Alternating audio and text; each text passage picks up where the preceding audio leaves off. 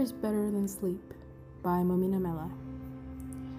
This is an epigraph of Quran Surah 26, Ayah 224 until 226. And as to the poets, it is those straying in evil that follow them. Do you not see that they wander about bewildered in every valley, and that they say what they practice not? The manna confused Olafur speaks into the microphone, while the angels on my shoulders chew a mouthful of my hair.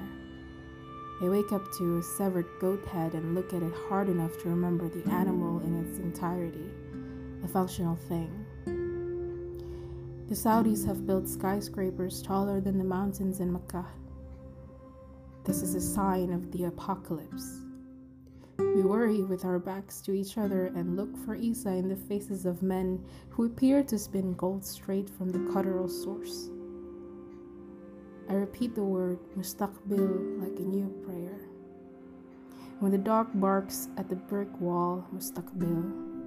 When anemones collapse back into gothic buds, mustaqbil. When I wet my arms to my elbows in the sink, mustaqbil. All while Israfil kicks his feet against a stone wall and cleans his trumpet with each utterance. In the village, 3 men dragged a boy into our orchards and beat him to a pulp.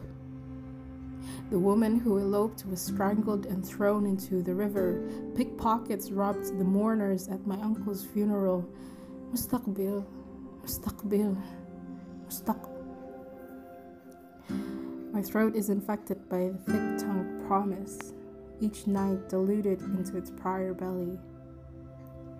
I use language to build the gardens I'm destined to be expelled from, each imagined rose rendered true.